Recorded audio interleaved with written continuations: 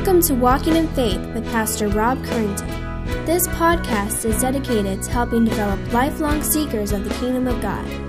Each week, Pastor Rob helps bring God's message for living to those seeking a richer and more Christ-filled life. Now let's join Pastor Rob as he shares this week's message.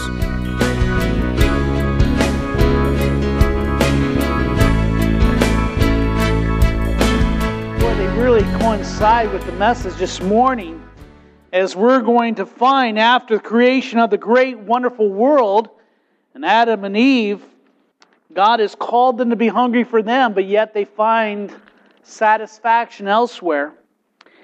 In Genesis, we find that God has been displaying His character through the world He has created. And we've been looking at, is Genesis just real, or is it just a story? Is it a list of fables or myths? What is Genesis? Can we take it for what it truly is? Was there a God who created all things, or is evolution truly the answer? Is there truly a historical Adam and Eve? And what about marriage? And so we've been looking at that as we've been going through Genesis. And we will follow the same format as we look at Genesis chapter 3. And in Genesis we find that though we may not have all the answers you and I seek, we will find that the purpose of Genesis is not a scientific and anthropologic type defense of God and Christianity, but in Genesis we find that God is displaying His character. And He displays His character in the good world that He created. He's revealed that He is a creative God who is intelligent, imaginative, and complex, as the world is imaginative and creative and complex. He's displayed His character in making a man to be His mediator and representative over all of creation. Remember, they were to be fruitful and to multiply and to subdue and have dominion over all the things, over all creation.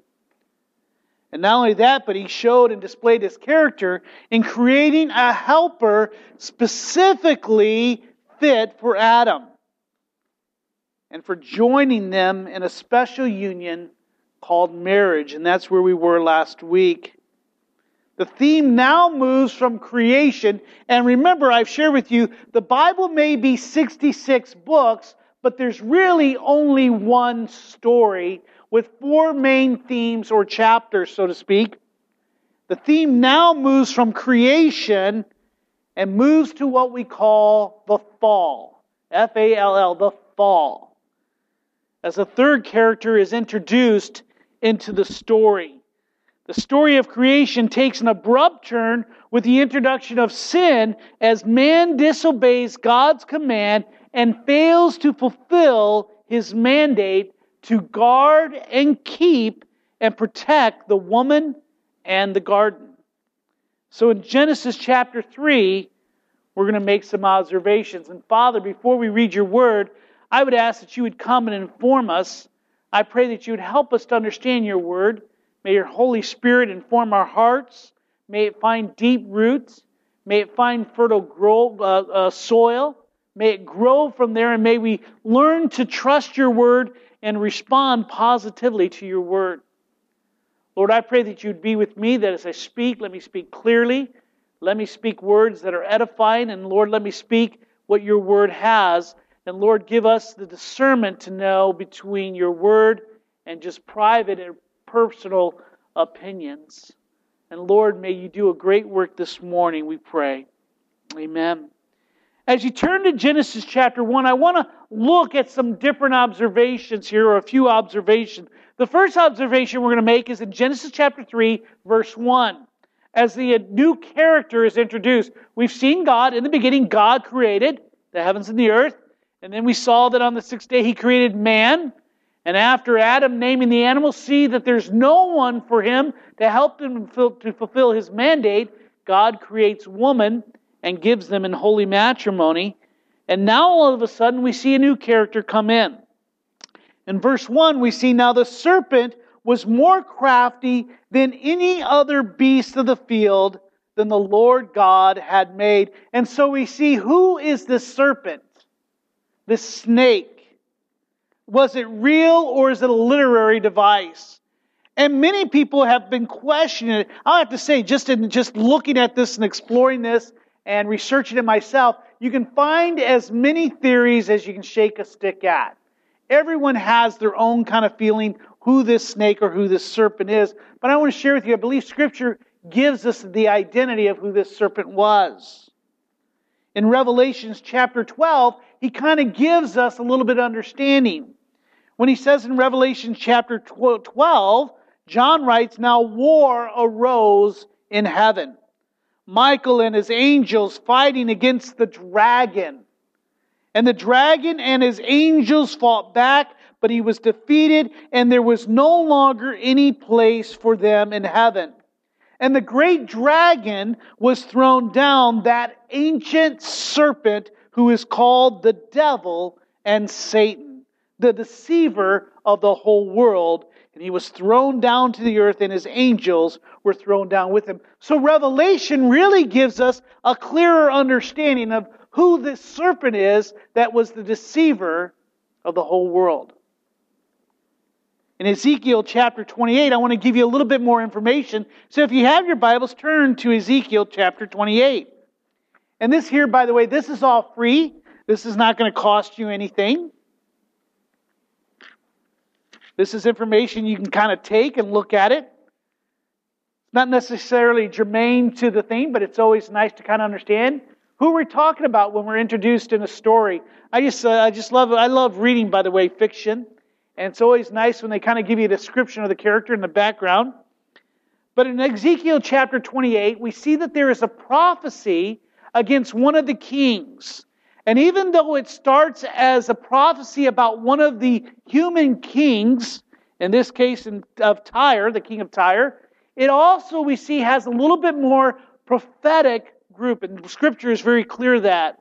One of the things we need to understand, when Scripture is talking about one of it, many times it expands and takes in other themes. For those of you who are able to find Ezekiel chapter 28, look in verse 12. For in verse 12, we see this introduction. It says, well, in verse 11, "Moreover, the word of the Lord came to me, Son of man, rise a lamentation over the king of Tyre." So it's about Tyre, but as you're going to see, it's going to expand a little bit bigger. "And say to him, Thus saith the Lord God." Look at verse 12.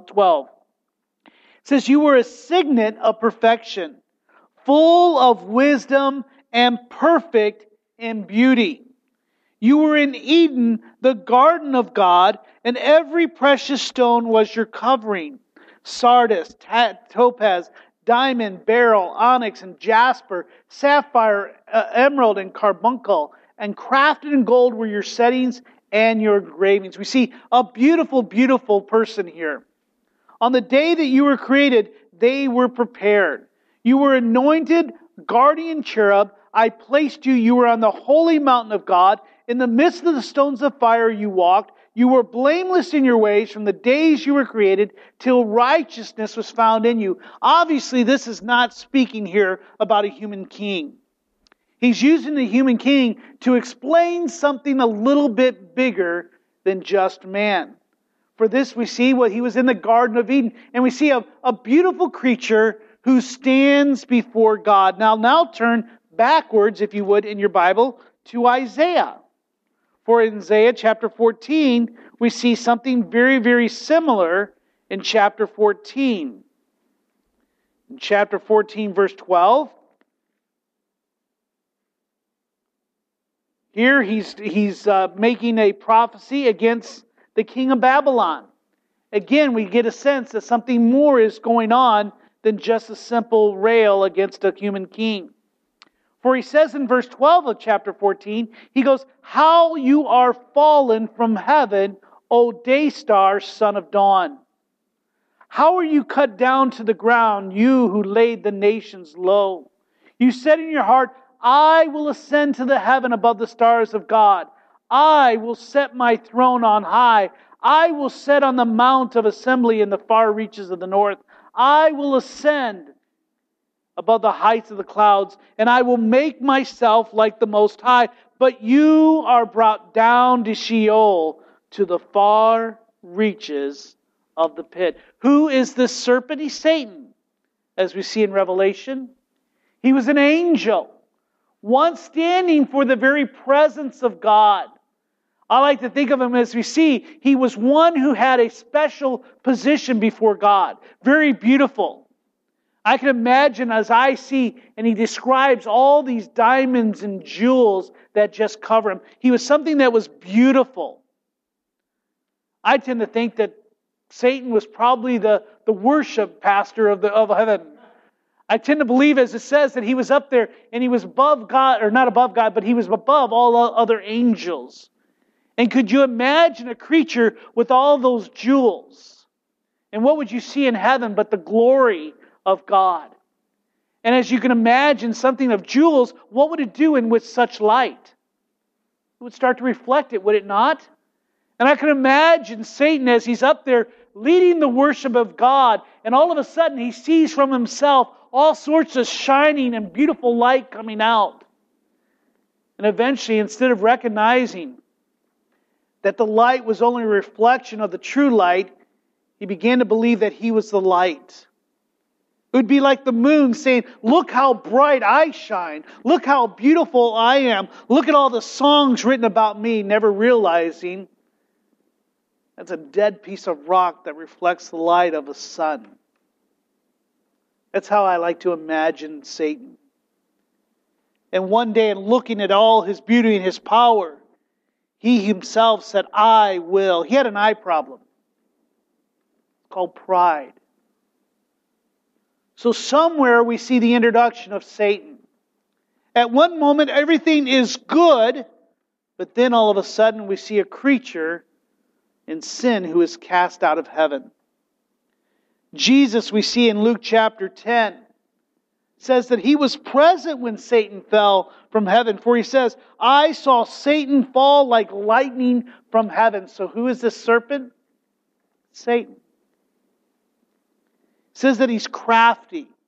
Now when you and I think of the word crafty, it usually comes more in a negative form, does it not? But it's not so much a negative term, but denotes wisdom and shrewdness.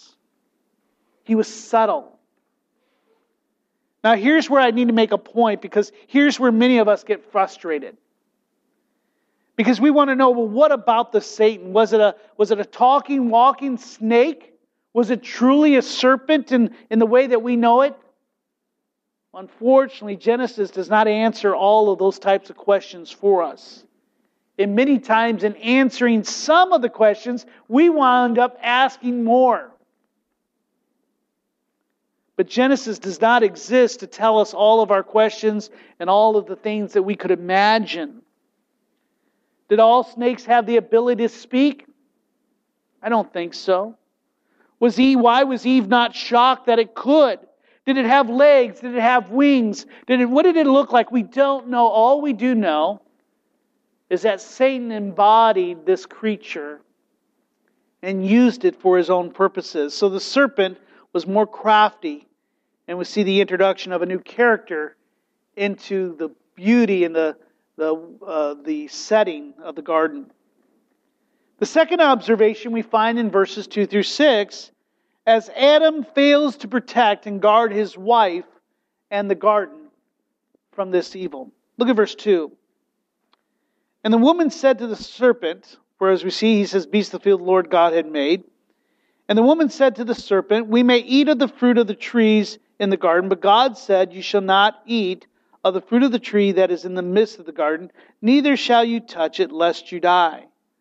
But the serpent said to the woman, you shall not surely die, for God knows that when you eat of it, your eyes will be open, and you will be like God, knowing good and evil. Verse 6.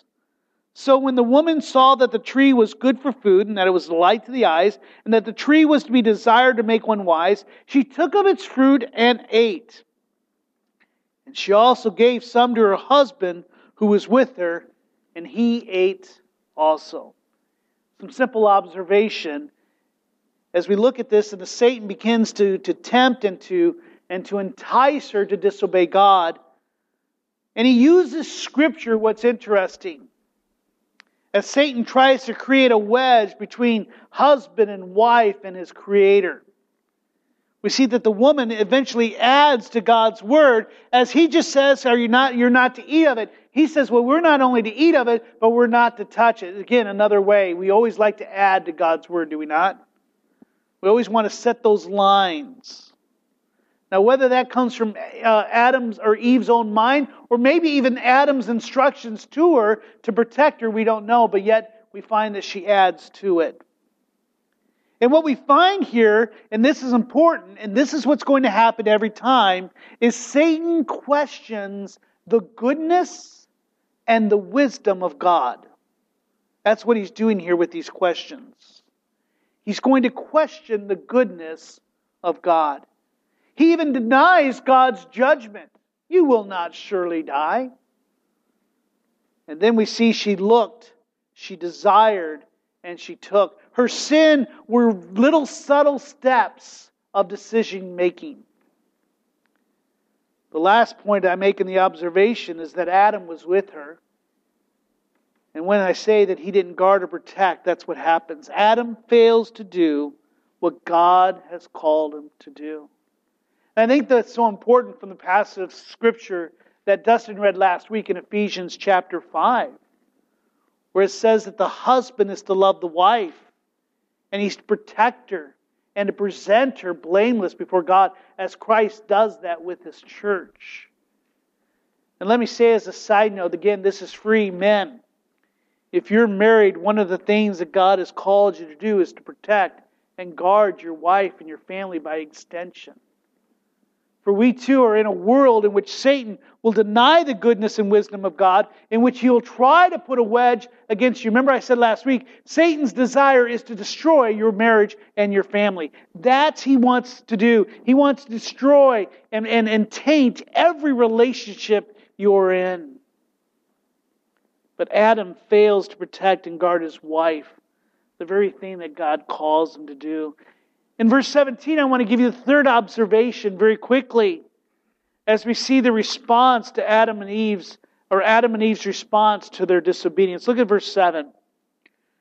So in verse 7, verse 6, we see that they decide, let's take of it. We believe what this serpent is saying rather than God. And it says the result of that is that the eyes of both were open, and they knew that they were naked, and they sewed fig leaves together and made themselves loincloths. Verse 8, and they heard the sound of the Lord God walking in the garden in the cool of the day. And the man and the wife hid themselves from the presence of the Lord God among the trees of the garden. But the Lord God called to man and said to him, where are you? And he said, I heard the sound of you in the garden, man said, and I was afraid because I was naked and I hid myself. Verse 11, God responds by saying, who told you that you were naked? Have you eaten of the tree which I commanded you not to eat? Verse 12, the man said, the woman whom you gave me to be with me, she gave me of the fruit of the tree and I ate. Then the Lord God said to the woman, what is this that you have done? The woman said, the serpent deceived me, and I ate. The innocence of the garden is shattered. Remember, we're ended. It was all very good, God said, and He rested. But here we have day 8 or 9 or 10, I'm not sure the time frame. Scripture doesn't tell us. The innocence is shattered. Instead of walking with God and communion with God, we see now their attitude and their spirits, they're afraid of God as they try to hide from Him and cover up their disobedience. They try to hide from Him. We find that we can no longer hide from God. Where do you go from the east to west, to the highest to the deepest? You can never escape from the Creator. And how do they respond to disobedience, to the questions of God? They play the blame game. They act like they're a bunch of 2- and 3-year-olds. Well, He made me do it. Well, He did it. Not I, not me. You can see that playing its game throughout the ages. We live in a day of age where we can do that, right? If we have a problem, if we have a habit, if we have an addiction, if we have a problem, whether in our marriages or at work or some type of personal down, all we have to do is go to a therapist or a psychiatrist, a psychologist, or someone else who will tell me it's not your fault. Right? You have guilt, you have shame. It must be your parents' fault. It must have been something that happened to you in the womb or the way that you grew up. Or they may say, you know what? Shame and guilt, there is no such thing as shame and guilt. But you and I know very clearly that there is. We may no longer sow fig leaves and hide from God in the trees, but our shame and guilt is up front and center, and we try to hide it in many different ways. Hence why many addictions, whether it's drinking or drugs or gambling or any other types of things that we find, we use those to medicate ourselves from the shame and guilt. We just don't want to remember, correct? Isn't that how we are? We don't want to think. We don't want to dwell on it. We try to hide in so many different ways. So in here we see the introduction of a new character, Satan, the great dragon, the serpent. We see that Adam fails to protect his wife and the garden from the evil that comes within there. And we see the response to disobedience is very similar to our own. Now I want to stop here because I say, what does this mean for us? Again, does Genesis have anything to do with us? I'm here to tell you it does. Though this book may be thousands of years old, and even though it took place in a land far, far away and with people far, far removed from us, this passage of Scripture has real meaning for you and I today. And as sad as it is, and as beautiful as Landon was when I got to hold him yesterday morning and yesterday evening, this affects my beautiful young grandchild, just as it affects you and your family. So I want to give you two things. Two things of what this passage means for you and I. The first thing is very real, and you understand this, is that you and I have an enemy that seeks to destroy us. Amen. That's a good time. You and I have an enemy that seeks to destroy us. Very true, Joy. Thank you. Now, sometimes it seems like the enemy is us, right? We look in the mirror and we say, you're trying to kill me. We may think it's our spouse that's trying to kill us, and that may be true. It may be your boss, it may be your family, it may be whatever it is, but in the end, all of those are agents of that great dragon and serpent, Satan. You have an enemy that seeks to destroy you.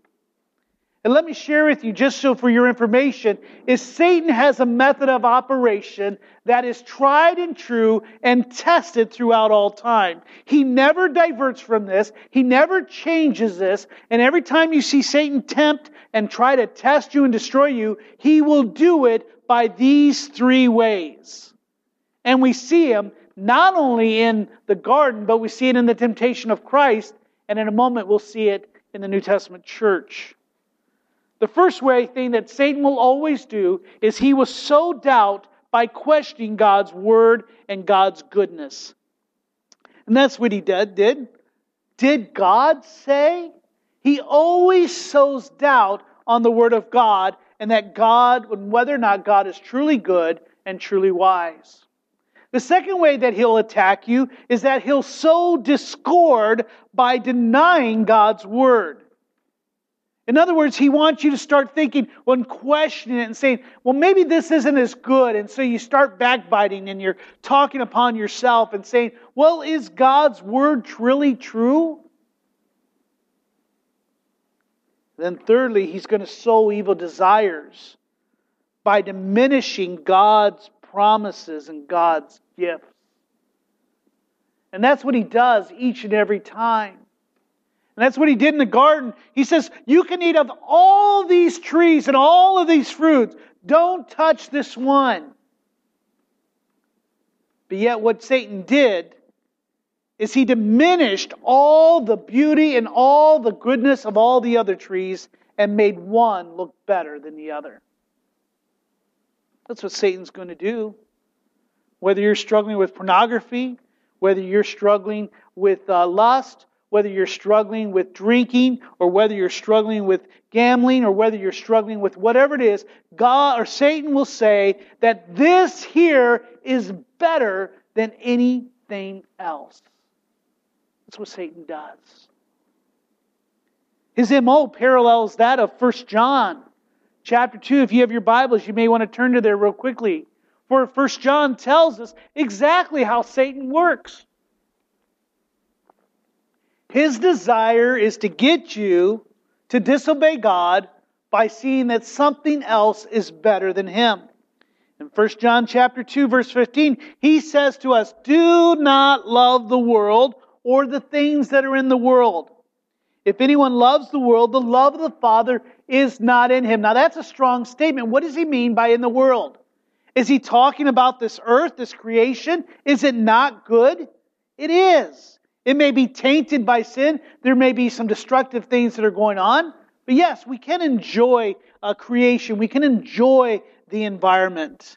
Does he talk about the world as far as political systems, culture, movies, TV? No, he's not speaking of those things. But what is he speaking with? For he goes on to say, "For all that is in the world, the desires of the flesh and the desires of the eyes and the pride of life is not from the Father, but is from the world." In other words, all the promises and all the things that come from sin, he says, is not good for you. Look at how he tempts Eve. She saw that it was good for food. That's the lust of the flesh. It appeals for our physical desires. And you and I have physical desires. Many of those things come from God. He helps us desire. Food is good. Amen? Right? But we know that not all food is good for us. That's how He works. Eve looked and she looked at the fruit and there was delight to her eyes. That's the lust of the eyes. It appeals to our emotional desires and our five senses, the things that we look and say, man, that is kind of attractive. That is kind of, I can control that. I can have that. That looks like something I ought to try. Hence why we always use the feeling, we feel this, right? We talked about that earlier this morning in Sunday school. If it feels good, do it. We have now taken our emotions and we made them the main thing when it comes to making decisions. Man, if I feel like I'm in love, what's wrong with it? If I feel this is good, what's wrong with it? And then she desired it. The pride of life that appeals to our intellectual desires. It's our ways in which we justify ourselves. I deserve this. I need this. Whatever sin you may be facing today, whatever temptation, this is exactly how Satan will work each and every time. He'll appeal to your physical desires, he'll appeal to your emotional desires, and he'll appeal to your intellectual desires. James 1 says each person is tempted when he's lured and enticed by his own desires. Let me tell you, Satan will not tempt you with something that you don't desire. He is a great studier of human nature. And he knows exactly what you need to get you off of God's plan. Hence why many times the thing that I struggle with in my life, you may not struggle with it. I've never struggled with drugs or alcohol. That always scared me, to be honest with you. But I got 3 brothers that were all addicts, drinking and drugs. We all grew up in the same home, 4 boys, same mom, same dad. We went to the same school, but yet we were all tempted differently. And so Satan's temptation to you may look different than mine. It may be the same, but yet we need to realize that we're enticed. We are the ones that give him the ammunition to tempt us. He goes on to say that when we're lured and enticed by our own desires, then desires, when it conceives, gives birth to sin, and sin, when it is fully grown, brings forth death. You have an enemy that seeks to destroy you. The second thing that we need to understand for today is that we are all now children of disobedience. Because of their disobedience and their desire to be independent from God, the introduction of sin and disobedience, we all fall short of God's holiness, and we are all guilty of rebellion against His holiness. And here's where the problem is, because you may be sitting here saying, wait a second, Rob, no way. I am not. I remember one time I sat down in front of a man when I shared this. And he sat down with me, he's a friend. We have sat together, we've been in the house together, we've eaten together, we've been over, enjoyed each other's company. And he said, Rob, this does not describe me. And I'm paraphrasing his words. He says, I'm not evil, I'm not a bad guy. I said, yes, you are. We all are. We're all guilty. No, we may not be as bad as somebody else. And do you always notice somebody else is always Hitler, Attila Hun, and somebody other? We never compare ourselves to someone good. But yet it says, the Bible says that you need to understand that we are all now children of disobedience. Ephesians 2 says, and we were dead in our trespasses and sins in which we once walked, following the course of this world, following the prince of the power of the air, another term for Satan. And he says, the spirit that is now at work in the sons of disobedience. In chapter 1 and 2, we were sons of God, sons of obedience. And in one quick moment, we all became sons of disobedience. In other words, we all have inherited guilt. We are all counted guilty because of Adam's sin. The Bible tells us, as one trespass, one sin, one failure led to condemnation for all men. So it was just not Adam and Eve that sinned and were condemned, but the whole human race was condemned by one action. For by one man's disobedience, the many were made sinners. We all have inherited corruption. There is nothing within us that is good. We've corrupted a sinful nature. Our whole desire is to serve ourselves rather than serve God. So you need to understand, some of you may say, wait a second, I may do some sins, okay, but I'm not a sinner. But let me tell you what sin is. I like to use Wayne Grudman's definition because I believe it encapsulates very well what it means. For sin is our failure, any failure, to conform to God's moral law in our nature, in our attitude, and our actions. In other words, in our actions, we are totally unable to do spiritual good before God. For He says, no one is righteous, no, not one. No one seeks after God. There is none that does good. Our desire is always to please ourselves, even in our works of good. It does not mean that I can't do good things. It doesn't mean that I can't do good to the homeless or good at a soup kitchen or help my neighbors or love my grandkids. It doesn't mean that those things aren't necessarily good, but what he's saying is it still is not good enough for God. For he says we've all come short of God's goodness. Why? He's called us to be perfect, even as He is perfect. So in our actions, we're unable to do spiritual good before God. It also means that our attitude is corrupted. We always talk about that. They need an attitude adjustment. It means that our attitude is totally rebellious towards God. For John says, you are your father, the devil, and your will is to do your father's desires. He was a murderer from the beginning and does not stand in the truth because there is no truth in him. Who's he speaking of? Speaking of the devil, Satan. He says when he lies, he speaks out of his own character, for he is a liar and a father of lies. So even our own attitudes, even when we try to do good things, our attitude is still rebellious. And all of us can understand this, especially with our children. And what is it that we try to do? Why do we have such a high recidivism rate in our jail system? Put someone in jail for 5 years, 10 years, they come out, what happens? Does it teach them their lesson? Why do they go back? Well, they broke the law, but it's because we can modify behavior. See, that's what we do. We try to modify behavior. But unless you change the heart, they're just going to go back. See, that's sometimes the problem with some of these, the AAs and the GAs and all the other types of things, even the Christian ones, even a Christian school. And I speak as a Christian school student, product. They modified my behavior, but once I got out of their structure, what did we do? Boom. Why?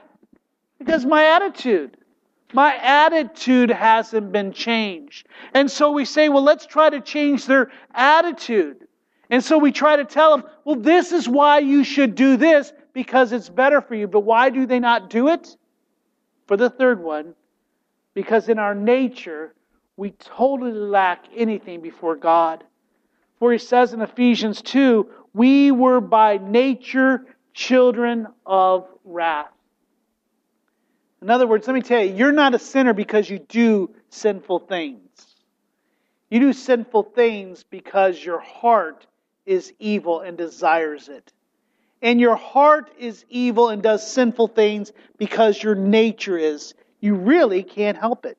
You have no ability to change your nature, to change your attitude, or change your actions.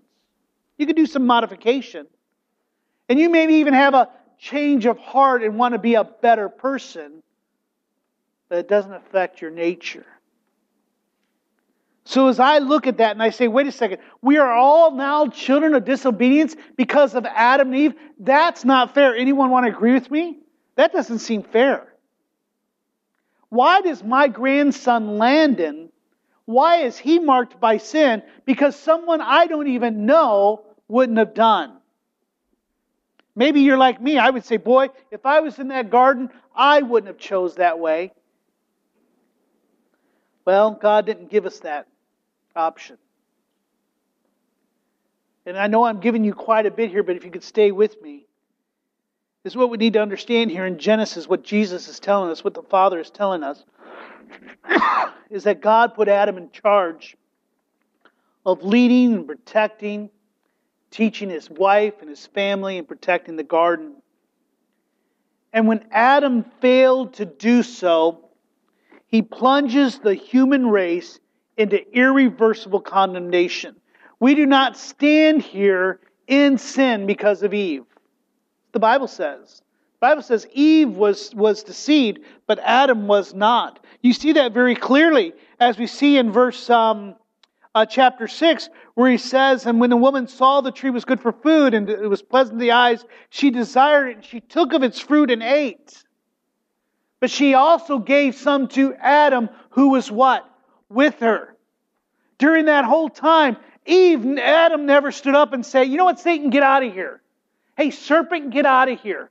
Or wait a second, you're misquoting what God said. He never is recorded as saying, Eve, this is wrong. He was not deceived. He knew exactly what was going on.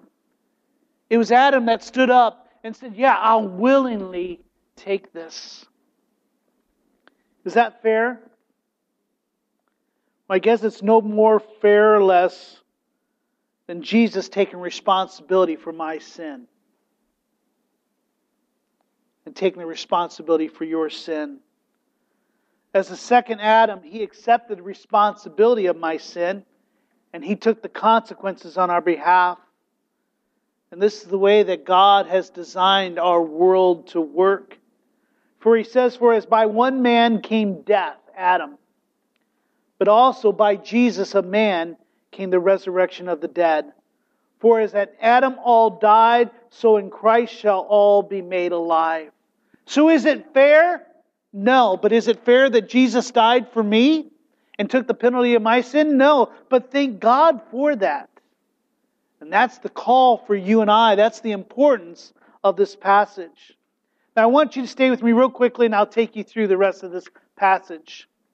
For the next 11 verses display God's character as He responds to their disobedience and the rebellion against Him. And let me share with you number one. The first thing you and I need to understand is that God displays His holiness and judgment in the curses. And this is important. We're going to see God's character. He displays His holiness and judgment in the curses. Look at verse 14. The Lord God said to the serpent, "Because you have done this, cursed are you above all livestock and above all the beasts of the field, and on your belly you shall go, and dust you shall eat of all your life." He does not only the serpent, but he also sees the physical serpent, but also the spiritual entity behind him. The word here where he dust means defeat. It means eating dust is a biblical metaphor for humiliation when we look in Scripture. You and I have used that when we use the phrase, "eat my dust," or "I'll shove your face in it." When it says you'll eat dust, he's not necessarily saying that he had legs and now he's crawling. It just means you will suffer humiliation and defeat. He says to the woman in verse 16, "I will surely multiply your pain in childbearing. In pain you shall bring forth children. Your desire shall be for your husband, and he shall rule over you." And Adam, he said, "Because you've listened to the voice of your wife and have eaten of the tree which I commanded you, you shall not eat of it. Cursed is the ground because of you. In pain you shall eat of it all the days of your life. Thorn and thistles it shall bring forth for you, and you shall eat the plants of the fields." Verse 19, "By the sweat of your face you shall eat bread till you return to the ground, for out of it you were taken, for you are dust, and to dust you shall return." What's the curse? God says the mandate for you is the same. You're to be fruitful and you're to multiply. However, now in being fruitful and multiply, it is going to bring physical pain. It is going to be emotional pain. Maybe the emotional pain of barrenness or premature death of the mother and the child. But it's going to bring forth death and pain. The mandate is the same, just to do and to have dominion over the earth, but now the earth and all of creation will fight back. It will not submit willingly to man's domain. The second way God displays His character is by not destroying them. Look in verse 20. "For the man called his wife's name Eve, because she was the mother of all living." As Dustin will take us through next week, we're going to see that the story does not end at the garden. God does not destroy them, but allows them to continue to be fruitful and multiply as she begins to bear children and the world begins to be populated. We see that the animals begin to increase. The land continues to grow, not only from the garden, but as man extends now his dominion further and further. God does not destroy them as He shows His grace. Which brings the question, so what is death that God spoke of in Genesis 2, chapter 2, verse 17, when He says, "Do not eat of that tree, for in the day that you eat of it, you shall surely die." Is that not what Satan was accusing God? So was Satan right and God a liar? I think Jim Hamilton writes it best when he says that death is an alienation from the life of God. It's a separation. Death truly removes the couple from the freedom and the innocence and lack of shame and fear that is found only in perfect obedience. And hence it can be truly said that you and I are dead today. We're the walking dead. That's a good thing for zombies, right? We're part of it. And like zombies, we're just walking through, just fulfilling the lust and the desires that we have. The Bible says the Lord is not slow to fulfill His promises. Some count slowness, but is patient towards you. Why did He not destroy them? Because He's not wishing that any should perish, but that all should reach repentance. So God shows His grace in not destroying them. The third way that He shows displays His character is by displaying His providence in providing temporary clothing in verse 21. The Lord God made for Adam and Eve, His wife, garments of skins and clothed them. They tried to hold their own shame and their own guilt. They tried to hide from God, but God provides a temporary clothing from them. Animal skins. For the first time, death itself, physical death, finds itself as something else dies for their actions. See, death, we have to understand, sin has real consequences. Others pay the price, and He covers their shame, and we see in their death, God accepts a substitute. And then fourthly, God displays His mercy in driving them from the garden. In verse 22, for after the judgments, after covering them, the Lord God said, behold, the man has become like one of us in knowing good and evil. Now lest he reach out his hand and take also of the tree of life and eat and live forever. The Lord God therefore sent him from the Garden of Eden to work the ground from which he was taken. He drove out the man, and at the east of the Garden of Eden He placed the cherubim and a flaming sword that turned every way to guard the way to the tree of life. How does that show God's mercy? In other words, God knew if they were to take that tree of life, it still had the properties of giving them life. And God says, I'm going to show my mercy by not allowing them to live forever in their sin condition. And so death really now, physical death, is an act of God's mercy. We don't see it that way. Especially here in the Western world, we fight death at all costs, do we not? But yet really it's a method of mercy. And then let me give you the fifth thing here. The last fifth thing is God displays His love. He displays His love in promising redemption. And I want to go back to verse 15. For those of you who are following saying, what happened? Wait a second. Verse 15 is the most important verse of all of chapter 3, and it is. Verse 15 may at first glance look at some type of thing, but there's a great promise in there as God displays His love in promising redemption. For He says, I will put enmity, speaking of the Satan and of the woman. He says, I will put enmity between you and the woman, and between your offspring and her offspring. He shall bruise your head, and you shall bruise her heel. I don't know if any of you have ever seen the Passion of the Christ, Mel Gibson, but he displays that in such a beautiful, beautiful way at the beginning of the film. As Jesus there is sitting in the garden, and He's crying out in anguish. And as He's crying out in anguish, and He's doing it in Arabic, and I think He just did, or Aramaic, and He's just doing it a great way because it's such a language that just kind of pulls and draws you in. But as He's going through, it's beautifully shot as a snake is withering around. I don't know if you've seen that beginning of that. And that snake is going and Jesus is continually crying out. And you're saying, wait, does He not see the snake? What do you see with the snake? And all of a sudden Jesus stands up. And what does He do? As He gets up, He puts His foot down just as the snake reaches near Him. And He crushes him with His heel. What a great, I'm so glad He did. It had a great imagery. I remember Dawn and I got to see a preview of that before it came out in theaters, and it was still kind of in a rough cut. But I just imagine when it was coming, I was kind of doing Dawn, and when he did that, I kind of hit Dawn. Look at that! I was so excited. If the movie ended there, it was so great. And that's what's happening here.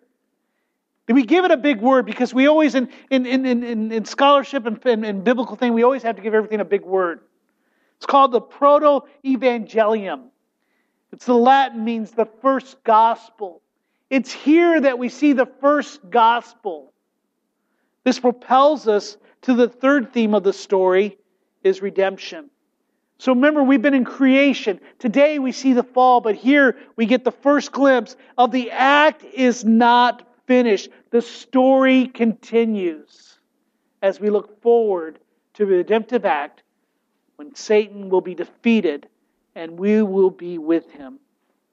Now let me end by this. And I know I've taken some time a little bit more this morning. But Genesis chapter 3 is more than just a funny little story. It's more than just a way to describe what happened. It is a real story with real consequences. Jesus believed it. Paul believed it. And let me share you with here, if this is nothing but a story and is not true, then salvation is not real. And you could have spent something better doing today than being here. You've wasted your time. But let me tell you, it's true and it's real. And because of it is, when God displays His character, He calls you and I to a response. Now, Adam and Eve's response to God's display of His character were to rebel against Him. So here you are today. What is your response to God's display? Well, here's what I'm going to call you to.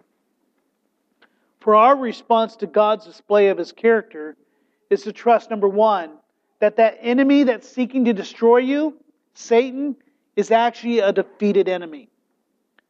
He is a defeated enemy. You can say amen. That's all right. It won't hurt.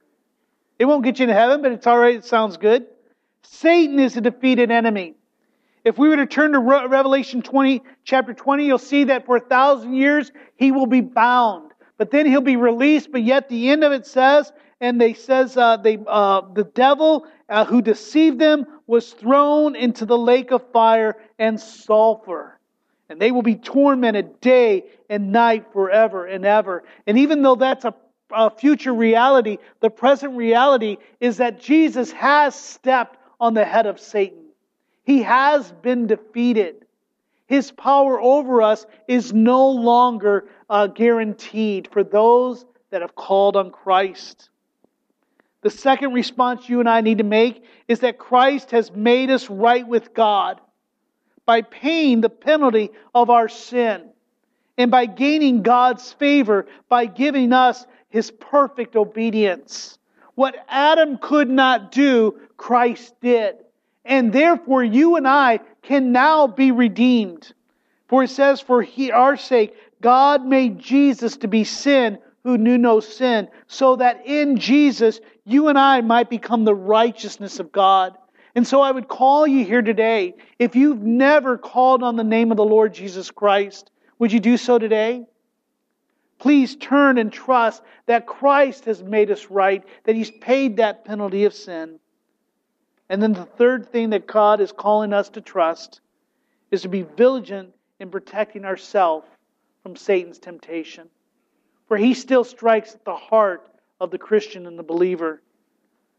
2 Corinthians chapter 11, Paul says this, but I am afraid that as the serpent deceived Eve by his cunning, your thoughts will be led astray from a sincere and pure devotion to Christ.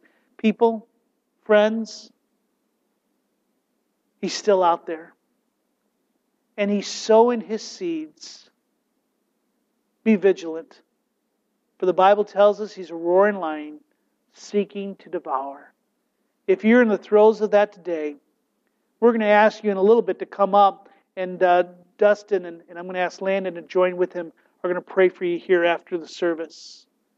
If you're here today and you feel the breath and the roar of His voice, then come up forward. Find out how you can become a new creature. Find out how you can become a Christian. Find out how you can fight Satan's battles. Be vigilant. Adam and Eve were left alone in that case, but you and I have a community of believers to fight together. And Father, we ask for you to help us and give us strength to realize the truth found in Genesis 3. In Genesis 3, I find why I do not deserve to be loved by you. But I also find that promise that you do love us and that you will restore us. Thank you for the truths that are found in this passage. Strengthen us for this battle. Call on those who do not know you this morning, that they may proclaim that you are Lord. We thank you for this in your name. Amen. We hope you have enjoyed this week's Walking in Faith podcast. We encourage you to share this podcast with others in order to help spread God's message to all those in need. If you have any questions or comments, we would love to hear from you. Email us at walkinginfaith@orangevilla.org. You can help us spread this podcast by writing a review at iTunes. And don't forget to visit us online at orangevilla.org. There you will find more information about our ministry, as well as share your thoughts, submit prayer requests, and find out how you can help others to grow in God's love. Until next week, may God bless you in everything you do.